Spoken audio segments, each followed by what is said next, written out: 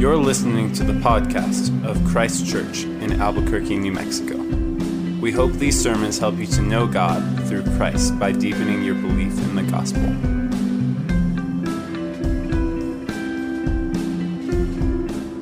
The reading this evening comes from Luke chapter 8, verses 1 through 21. Soon afterward, he went on through cities and villages, proclaiming and bringing the good news of the kingdom of God. And the 12 were with him, and also some women who had been healed of evil spirits and infirmities. Mary, called Magdalene, from whom 7 demons had gone out, and Joanna, the wife of Chuza, Herod's household manager, and Susanna, and many others who provided for them out of their means. And when a great crowd was gathering, and people from town after town came to him, he said in a parable, "A sower went out to sow his seed, and as he sowed, some fell along the path and was trampled underfoot.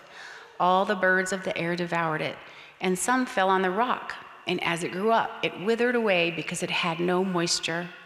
And some fell among thorns, and the thorns grew up with it and choked it. And some fell into good soil and grew and yielded 100-fold. And as he said these things, he called out, 'He who has ears to hear, let him hear.'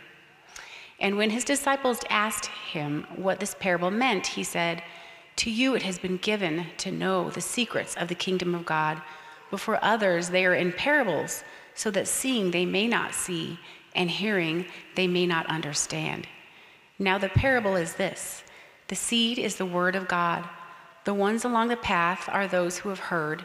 Then the devil comes and takes away the word from their hearts, so that they may not believe and be saved. And the ones on the rock are those who, when they hear the word, receive it with joy. But these have no root, and they believe for a while, and in time of testing fall away. And as for what fell among the thorns, they are those who hear, but as they go on their way, they are choked by the cares and riches and pleasures of life, and their fruit does not mature. As for that in the good soil, they are those who, hearing the word, hold it fast in an honest and good heart and bear fruit with patience.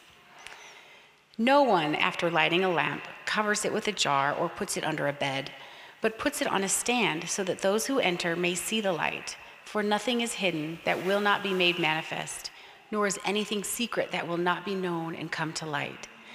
Take care then how you hear, for the one who has, more will be given, and from the one who has not, even what he thinks that he has will be taken away." Then his mother and his brothers came to him, but they could not reach him because of the crowd. And he was told, "Your mother and your brothers are standing outside, desiring to see you." But he answered them, "My mother and my brothers are those who hear the word of God and do it." These are the words of the Lord. Let's pray. Our holy and eternal Father, our high King of heaven, we pray that you would now make yourself clear to us in your word, that we would hear the word of God and do it, to receive Jesus as our high King. We pray that you would do this by your Spirit. In Jesus' name, amen. You may be seated. Tonight is a torch night. So if you are a 4th through 6th grader, I want to head out with Stephen and Cedric to talk about this parable of the sower. We'll miss you guys and having a great conversation. Well, hello everyone. My name is Nathan. If I haven't met you, I'd love to meet you after this service. It is good to be back in New Mexico in the Lord's time zone, Mountain Time. It is good to be driving on the right side of the road and on the left side of the car. That was the first time I've ever done that in England a couple weeks ago, and it was so stressful. Like I needed to take a nap every single time I got out of the car. But it is good to be singing and praying and worshiping here with you again. Marcy and I had such a wonderful time together. I made some good progress in my own studies and writing, and Marcy and I just got several days of rest in between all of that. So thank you, Kyle and Jordan, for helpfully feeding us God's word over these past 2 Sundays. I was only able to listen on the podcast feed, so it's not the same as being here, but I'm loving Jesus and trusting in his gospel even more than 2 weeks ago because of your work and your labor in the scriptures. So thank you, brothers. Well, we have seen over the past 3 weeks in Luke chapter 7 that Jesus is announcing and offering the kind of salvation that he wants to give. what is his salvation? It is a salvation of redeeming grace. It is a salvation of the forgiveness of sins. It is a salvation of inclusion and belonging. So now Luke is, over the next really chapter and a half of chapter 8 and 9, he's going to show us all kinds of responses to this kind of salvation that Jesus is announcing, which we'll finally see culminate in Peter's response in chapter 9, verse 20, that finally Peter will say that he believes Jesus to be the Christ, the Messiah, the anointed one of God. But we'll get there. It's heading up to that climax in the middle of chapter 9. But tonight, in chapter 8, Jesus is going to highlight many various kinds of responses to his word, to God's word, in one of his most famous parables, what is often referred to as the parable of the sower. We've already seen a couple of short parables in Luke, even last week, that Jordan explained and gave us last week in chapter 7 with the moneylender and his two debtors. But not only is this parable of the sower a bit longer, but then Jesus, even after explaining the parable, will explain his purpose for teaching in parables.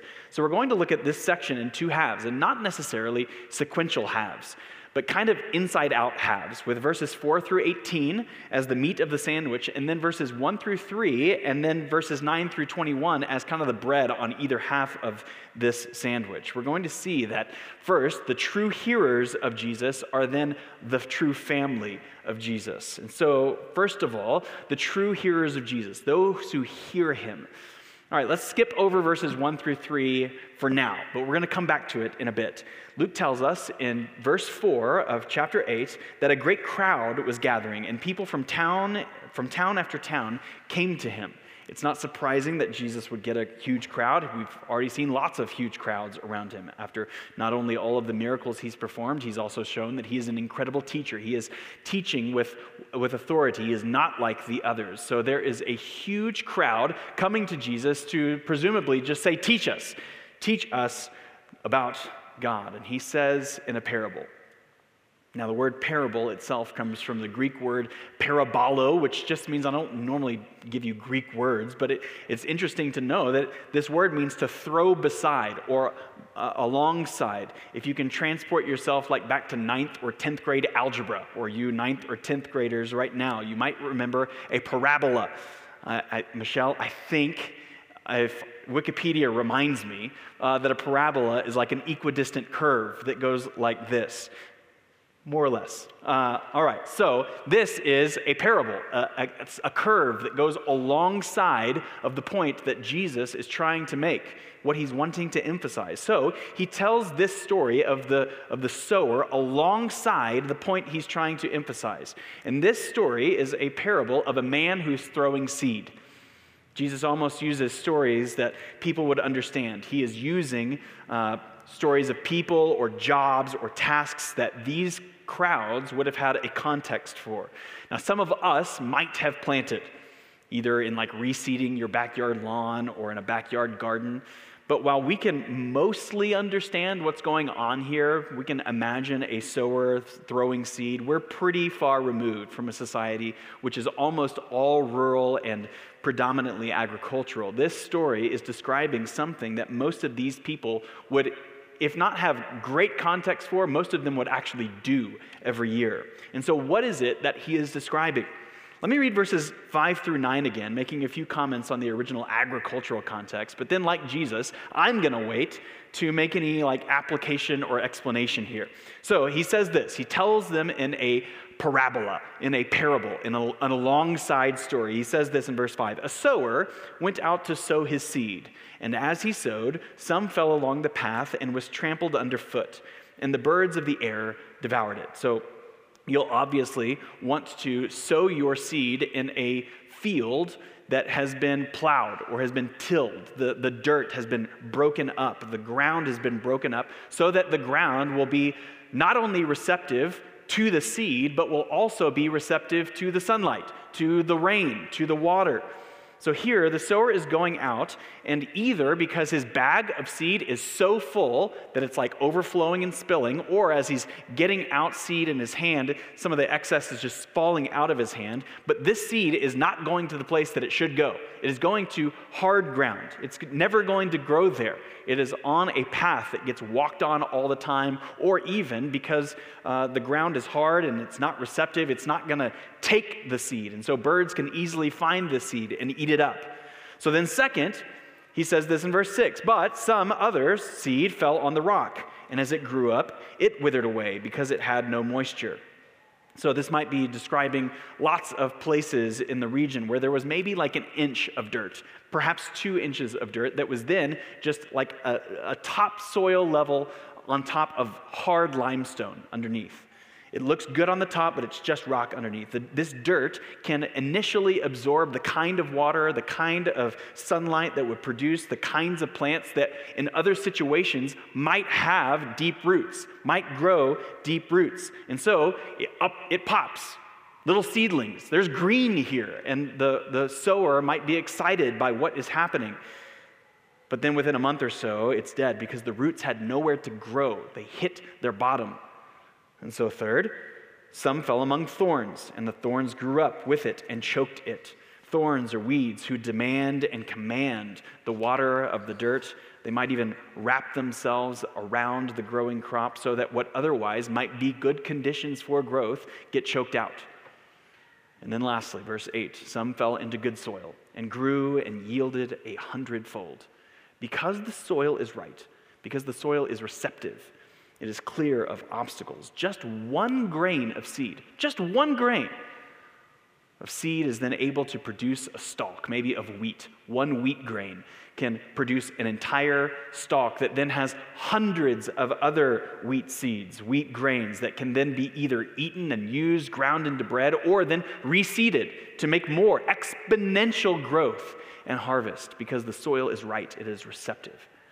And so Jesus says all of these things, and then into verse 8, he called out, "He who has ears to hear, let him hear." To which seemingly this huge crowd must have just heard this story, this parabola, this thrown around story, and they're like, yeah, sounds good. They have no clue what's going on. They have no clue what he's talking about, presumably because if the disciples who come to him after and say, we don't even understand this, the people who know Jesus best, then the crowds who maybe know him less, they certainly don't understand.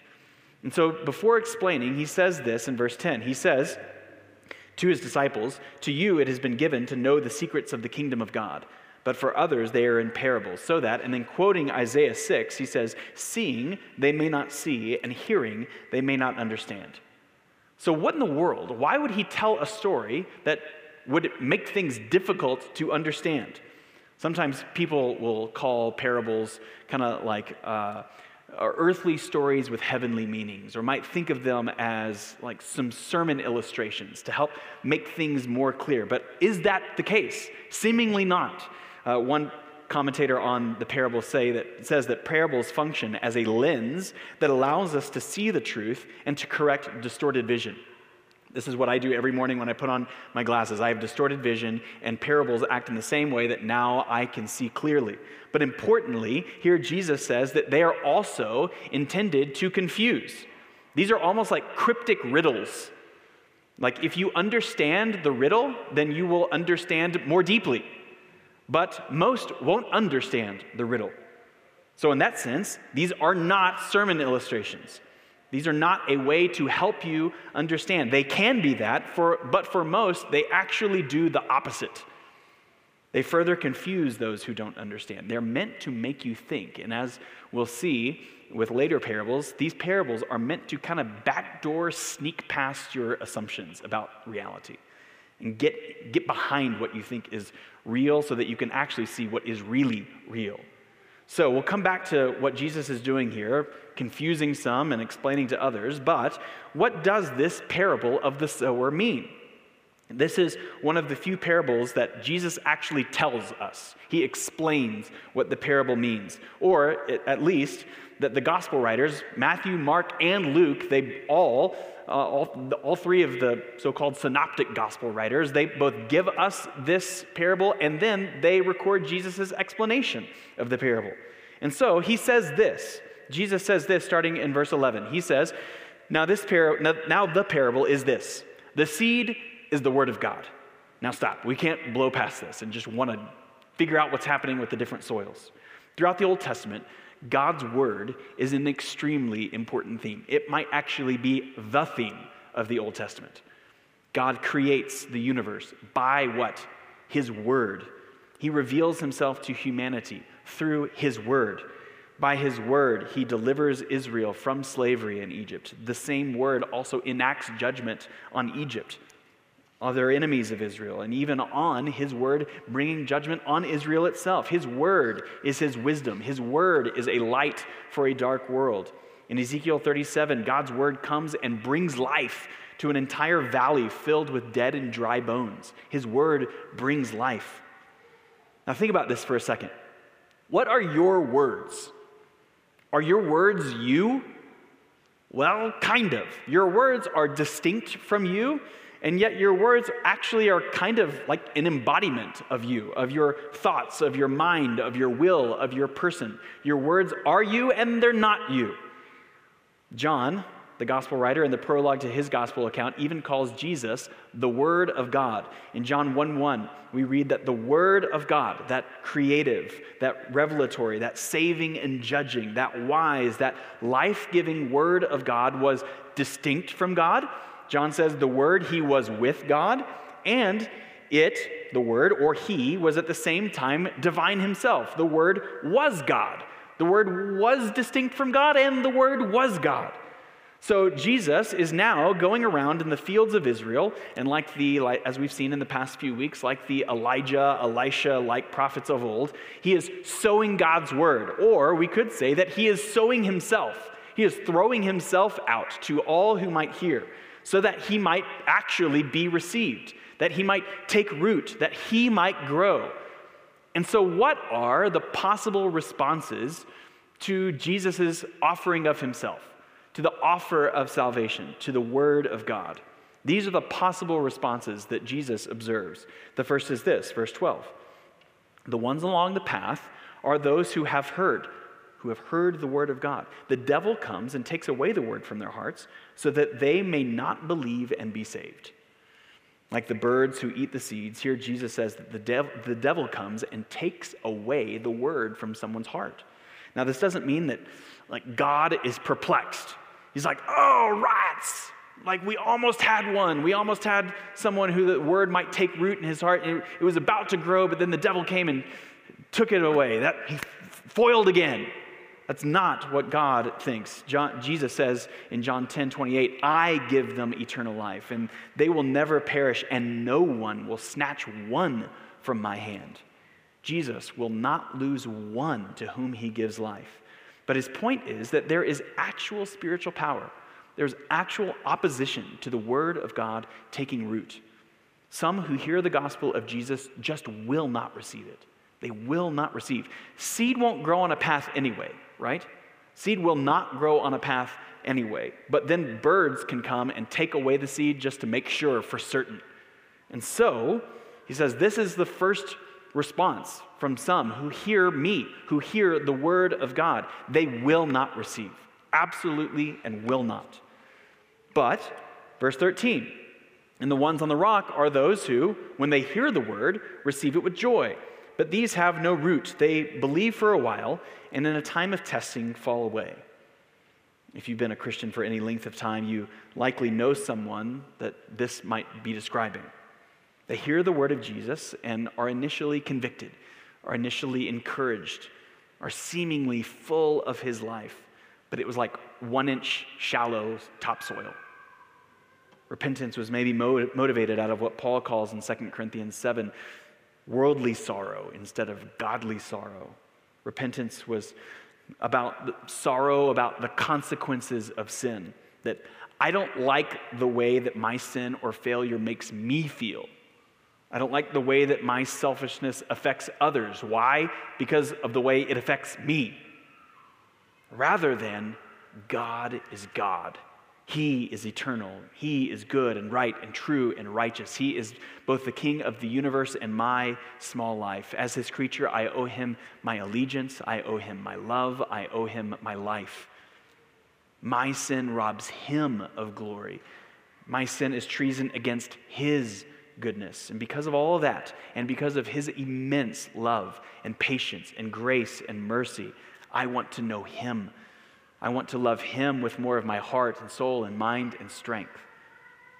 Rather, the folks that Jesus describes here, who are responding in 1-inch deep joy, in an initial apparent growth, really for what's in it for them. It sounds awesome for me. But Jesus says, when a time of testing comes, those who are on the rock, who are in the soil but then hitting the rock, when a time of testing comes in which life in Christ no longer sounds or feels advantageous to me, when self-denial, when the obedience that are wrapped up in faith in the Lord Jesus comes and I don't like that, I'm out. Why? Because there was no depth. It was just about me, about the way that Jesus made me feel. There was quick growth, but not steady and lasting life. Certainly no fruit. And so a third kind of response Jesus then offers in verse 14. He says, as for what fell among the thorns, they are those who hear, but as they go on their way, they are choked by the cares and riches and pleasures of life, and their fruit does not mature. This is similar to the last one that we saw, that were on the rock. But other things in life here, comfort, care, security, pleasure, these are the things that, like the thorns or the weeds, that command and demand the spiritual water and nourishment that your soul needs. So that, finally, there's nothing left. There has just been distraction and distraction and distraction. A sleeping potion and a sleeping potion and a sleeping potion. The pull of our phones, the endless scrolling, the overworking, even the anxiousness about our own jobs, about paychecks, about identity and who I am because of what I do, all have the ability to grow and then quickly and then slowly choke out the life of Christ. What's the old Ernest Hemingway quote about how you go financially bankrupt? Have you ever heard what he says? People go bankrupt gradually and then suddenly. Or, how others have paraphrased, you go bankrupt slowly and then all at once. Slowly and then all at once. Sadly, I've seen this from others as well, who were not receiving and who were not nourished first and foremost by the Word of God, who lost their faith slowly and then all at once. Verse 15, though. As for that in the good soil, they are those who, hearing the word, hold it fast in an honest and good heart and bear fruit with patience. Last fall, you ladies who went on the women's retreat, you received a little excellent book called Before You Open Your Bible. If you don't have that book, I think it's like $5 on Amazon. It's like 50 pages and so good. But there, the author, Matt Smethurst, he says that sometimes we hear people quip that we shouldn't make too much of the Bible lest we inadvertently make an idol out of it. Have you ever heard this? Hey, don't put too much emphasis on the Bible because we don't want to make an idol out of the Bible. He says, some people might say we worship Father, Son, and Holy Spirit, the remark usually goes, not Father, Son, and Holy Bible. And that's true. That's true. We should affirm that point. But forgive me, Smethurst says, if I don't think the danger of our day is taking God's word too seriously. Just consider a few passages from the Old Testament. In Psalm 56, David writes, when I am afraid, I put my trust in you, in God, whose word I praise. There, David is actually praising, worshiping the word of God. Psalm 119, David again, he says, I will lift up my hands toward your commandments, which I love, and I will meditate on your statutes. The word becomes the thing that David loves and meditates on. Or even in the New Testament, in Acts 13:48, Luke, the writer of Acts, the writer of this same book of Luke, says that in response to Paul's preaching, the Gentiles of Antioch glorified the word of the Lord. Not glorified the Lord, But these people who had received the word of God responded to the word and glorified the word. How they receive and respond to the word is actually how they receive and respond to God. This age that we live in is less of an age of the eye, the things that we can see, and is more an age of the ear, the things that we hear. So that every time we open the Bible, every time you open the Bible, you are having a burning bush moment, an encounter with the living God who speaks. And even that encounter, every time you open the Bible, is even more clear than Moses experienced at Mount Sinai. He just has a snapshot of what God is doing in time and in space and in history. We have the whole thing zoomed out and can see what God has done to redeem and save sinners. I'm going to be really honest with you. Writing this sermon this week has come at a really good time because it came as a needed corrective for me. This semester has been like one of the busiest times of my life. Marcy and I were out of the country and out of a regular schedule for like a week and a half. And these past 2 or 3 months have been pretty irregular for me in carving out time to feed, to be watered, to be saturated in God's word, to receive it with joy, to hold it fast in an honest and good heart, as Jesus says. To be saturated less with the cares of this world and to be more saturated from the wisdom which is from above. And so I just want to confess that to you as a minister of the word, as like a title of what any pastor ought to be, a minister of the word, as an elder whom all of you have asked to lead and serve by doing primarily what? To feed you the word. I think what I've been giving you lately hasn't necessarily been an overflowing abundance of what has been in my heart, but perhaps just maybe the fumes of past months' experience of encounters with Jesus. So I'm sorry. But isn't God good? Isn't God kind?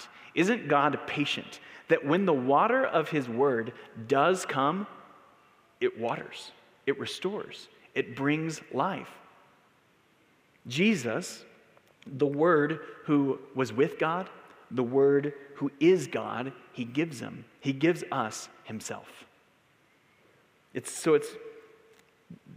thinking about all that is why we shouldn't get too myopic in like hour by hour, perhaps even in my case, month by month observation or evaluation of our lives. It is good and right for us from time to time. It is good and right. It is good and right for all of you today to ask yourself, perhaps over dinner tonight or with friends over coffee this week, to say, today, which of the 4 soils am I?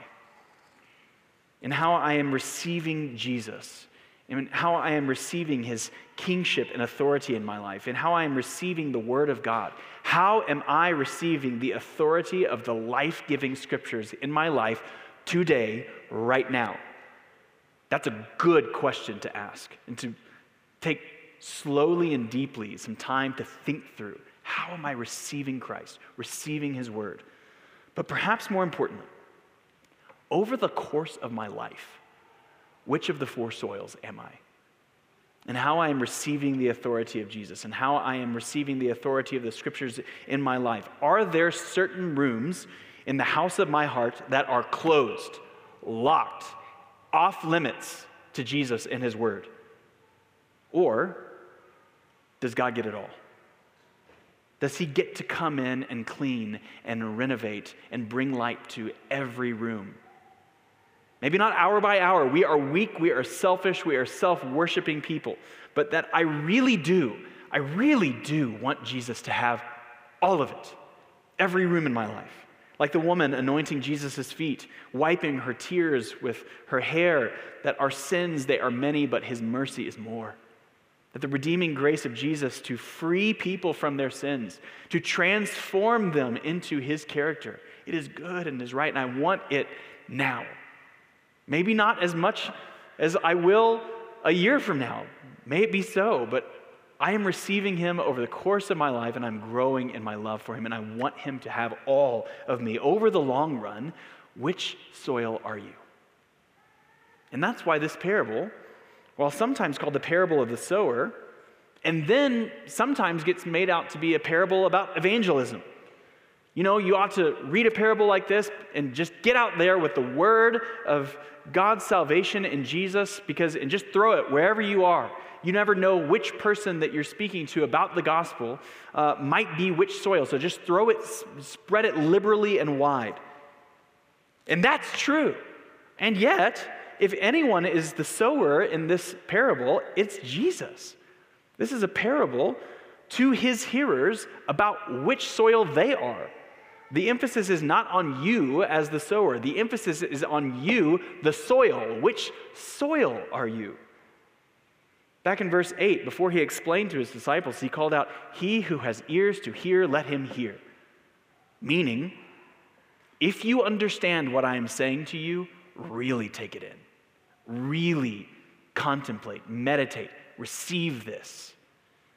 Or even, as you are listening to me, be careful how you hear. How will you receive Jesus? How will you receive the Word of God? The Creator of the universe is speaking to you. Will you listen? Will you perceive? Or will you only hear but not listen? And all of you parents know the difference, don't you? When your kids hear your voice, but they do not listen.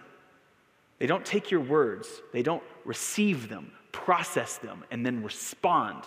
That's hearing but not listening. But then Jesus goes on into a different parable. Maybe you thought, wait, it would have been really good to stop the reading like right after the parable of the sower, because then he starts talking about a light or a lamp on a shelf or something. What's this have to do with anything? But Jesus says now in another parable, to hear these words but not to receive them and to respond to them is so foolish. Matthew uses this like lamp on a stand parable in Matthew 5 as kind of an evangelistic. If you light a lamp, you put it out so that everyone can see it. So let your good works shine like that. But Luke presents this parable differently. Jesus says in verse 16, "No one, after lighting a lamp, covers it with a jar or puts it under a bed, but he puts it on a stand, so that those who enter may see the light. For nothing is hidden that will not be made manifest, nor is anything secret that will not be made known and come to light." Here, the lamp, the light, is not your good works, it is Jesus. It is the light of the world. It makes no sense to have a lamp, to light a lamp in your house and then to put it under a jar or put it under your bed. Makes no sense to cover it up unless you actually don't like the light. Unless you actually prefer the darkness to keep secrets hidden. But the light of the world will be bright in all of the dark rooms of your life. It's going to happen. It is happening now, and it will certainly happen, fully and finally. Is that a good thing? That the lamp, the light of the world, will expose and bring light to every locked room in your house. Is that a good thing? For some, it's a good thing that you want this light in. Even the parts of your life that you hate, that you don't love, but that you actually do want his life, that you invite that light in to push out the darkness, that you realize that the authentic life isn't actually a life of self-actualization. That's actually not the life that you were created for, to become more of your authentic self. But that you were made not for self-actualization, but for self-denial, that you might be conformed not more to yourself, but to Jesus, the one who made you and created you and loves you, to him. That's when the light is actually a good thing. Or is this light, certainly a future and final full light, is that a bad and terrifying thing? That you want certain rooms closed off and locked up so that you can just continue to be yourself. But how's that going? Is it bringing the joy and the meaning and the contentment that you think it is? Jesus says to you then in verse 18, "Take care then how you hear. Be careful how you hear. For to the one who has, more will be given. To the one who has understanding, more understanding will be given. And from the one who has not understanding, even what he thinks that he has will be taken away." In other words, to the one who hears and listens, more understanding will be given, more grasping hold of and taking hold of and understanding and loving of Jesus will be given. More clarity and wisdom will be given. But to the one who does not have understanding, why? Because he will not listen, because he rejects God's word, then there is a pronouncement of judgment, of even further confusion. Those who reject the word will be further confused, will be a soil that has no life, no fruit. Now, some think that this passage, along with the passage that Jesus quotes from Isaiah, is about God hardening people's hearts. Maybe a passage about like predestination or something. But rather, I think what's going on here is that the focus is on human responsibility. The focus here is on a willingness to hear by not repeating the pattern of Israel's refusal to hear and receive the messengers of God over and over and over, generation after generation after generation, had rejected God's word which had come to them through God's prophets. Jesus is telling the gathering crowds around him, don't be like the generations of your fathers who rejected God's word, who rejected God's transforming grace, who rejected a call for repentance and faith. Don't be those soils. Instead, be a soil that receives his word, who receives him. Clearing out other obstacles in your life receives him and him alone. Hear the word of the Lord. And those who hear the word of the Lord, the true hearers of Jesus, now, secondly, and more briefly, become or are the true family of Jesus. The true hearers of Jesus are the true family of Jesus. So now, back to verses 1 through 3 of chapter 8. Luke tells us that soon afterward, he went on through cities and villages, proclaiming and bringing the good news of the kingdom of God. And the 12 were with him, and also some women who had been healed of evil spirits and infirmities. Mary, called Magdalene, from whom 7 demons had gone out, and Joanna, the wife of Chuza, Herod's household manager, and Susanna, and many others who provided for them out of their means. Luke takes several verses. This is valuable space on a very expensive scroll that Luke is writing here to tell us this. Why? These 3 women come right on the heels of the woman that Jesus had commended at the end of chapter 7.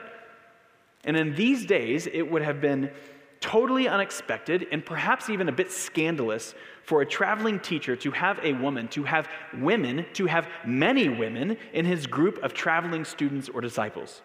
But that is exactly what is happening here, and that is exactly what Luke is highlighting. Luke tells us that the 12 are with Jesus, the 12 apostles, and then he tells us about Mary Magdalene, who Jesus had exorcised 7 demons from. He tells us of Joanna, the wife of a very powerful man, Chuza, Herod's chief administrator. And then Susanna. Susanna is only mentioned here. We don't have any other context for who she is, but we'll see Mary Magdalene and Joanna together again at Jesus' empty tomb on Easter Sunday morning when they are looking to care for and minister to Jesus' dead body. And they, there and here, are providing for Jesus out of their own means.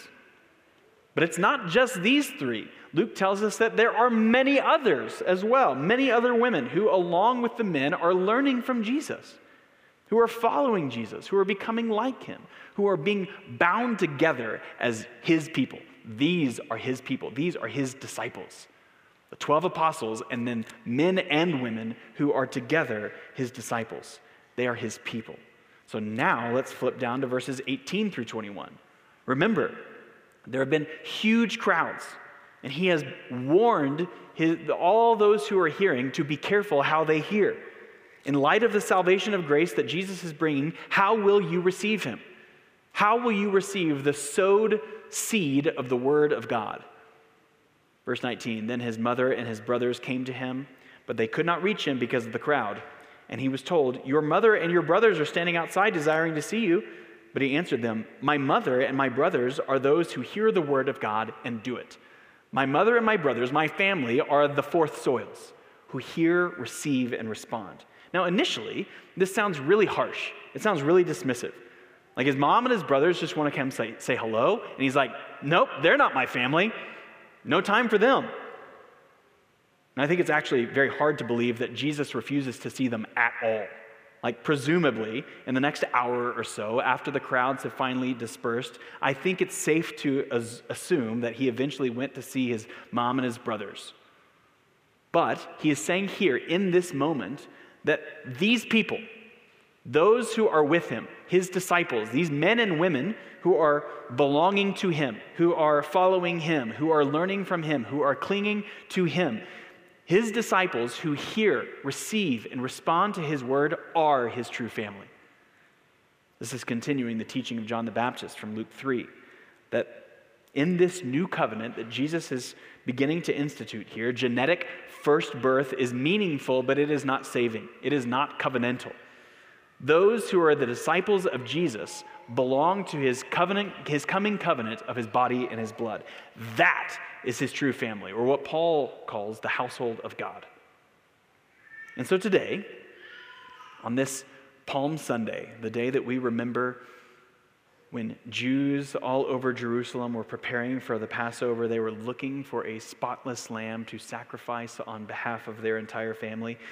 On that day, Jesus rides in on a donkey, and he rides into the city where families are looking for a lamb to sacrifice on their behalf, and he says, "Pick me. Here I am. I am your spotless lamb. I am the one that you want." And he rides in on a donkey, a beast of burden, used to carry loads too heavy for we weak humans to carry. Why do you use a donkey? Why do you use a donkey? To carry things that you are not strong enough to carry. A donkey is stronger than you. And he says, "Cast your burdens on me." Load up your weaknesses. Load up your sins, your failure, your selfishness, your humiliation, your shame, your wickedness. Put it on me. And I will carry it into the city, and I will put it on trial, and I will take it to the cross, my death, so that you might live. My shame for your glory. My being cast out so that you might belong, my sonship, that you might be adopted as my brothers and sisters, as the very sons and daughters of the high King of heaven. The sons and daughters of God, the family of the Word, the family of Jesus. His word goes out. His word goes out amongst the crowds here in this one day. His word then continues to go out for the past 2,000 years, and his word goes out today, here in this room. So be careful how you hear. Hear and listen. Perceive, respond. Both now, perhaps for the first time in your life. Repent and believe today. He will forgive your sins. He will welcome you into the family of God, but also ongoingly.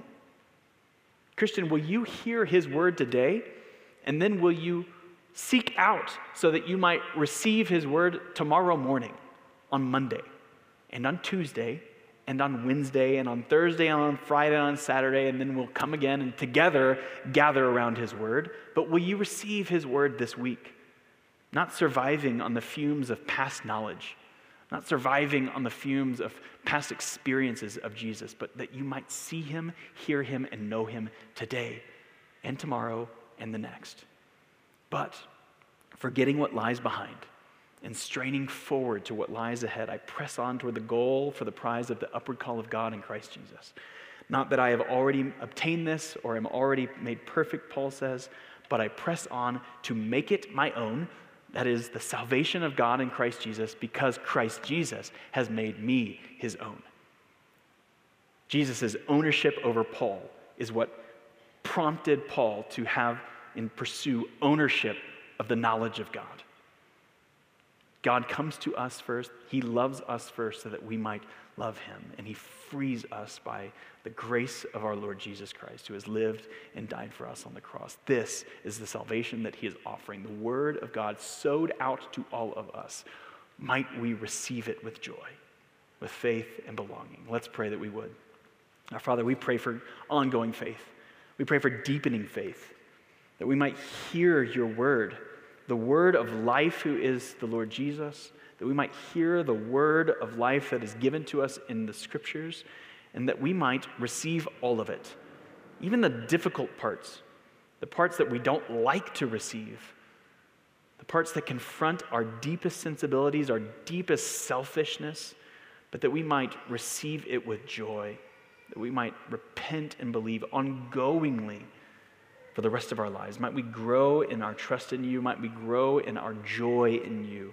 We pray that you would sow your seed deeply in us, that we might produce fruit, that might produce exponential growth. God, might your work in us through your word, might it bring exponential growth to those around us, that the seed in us might continue on to many, many others. For their joy, for our joy, for your glory, we pray all of these things. Amen. We hope you have been encouraged to deeper life in Christ through the preaching of this sermon. For more information about Christ Church, visit www.christchurchabq.com.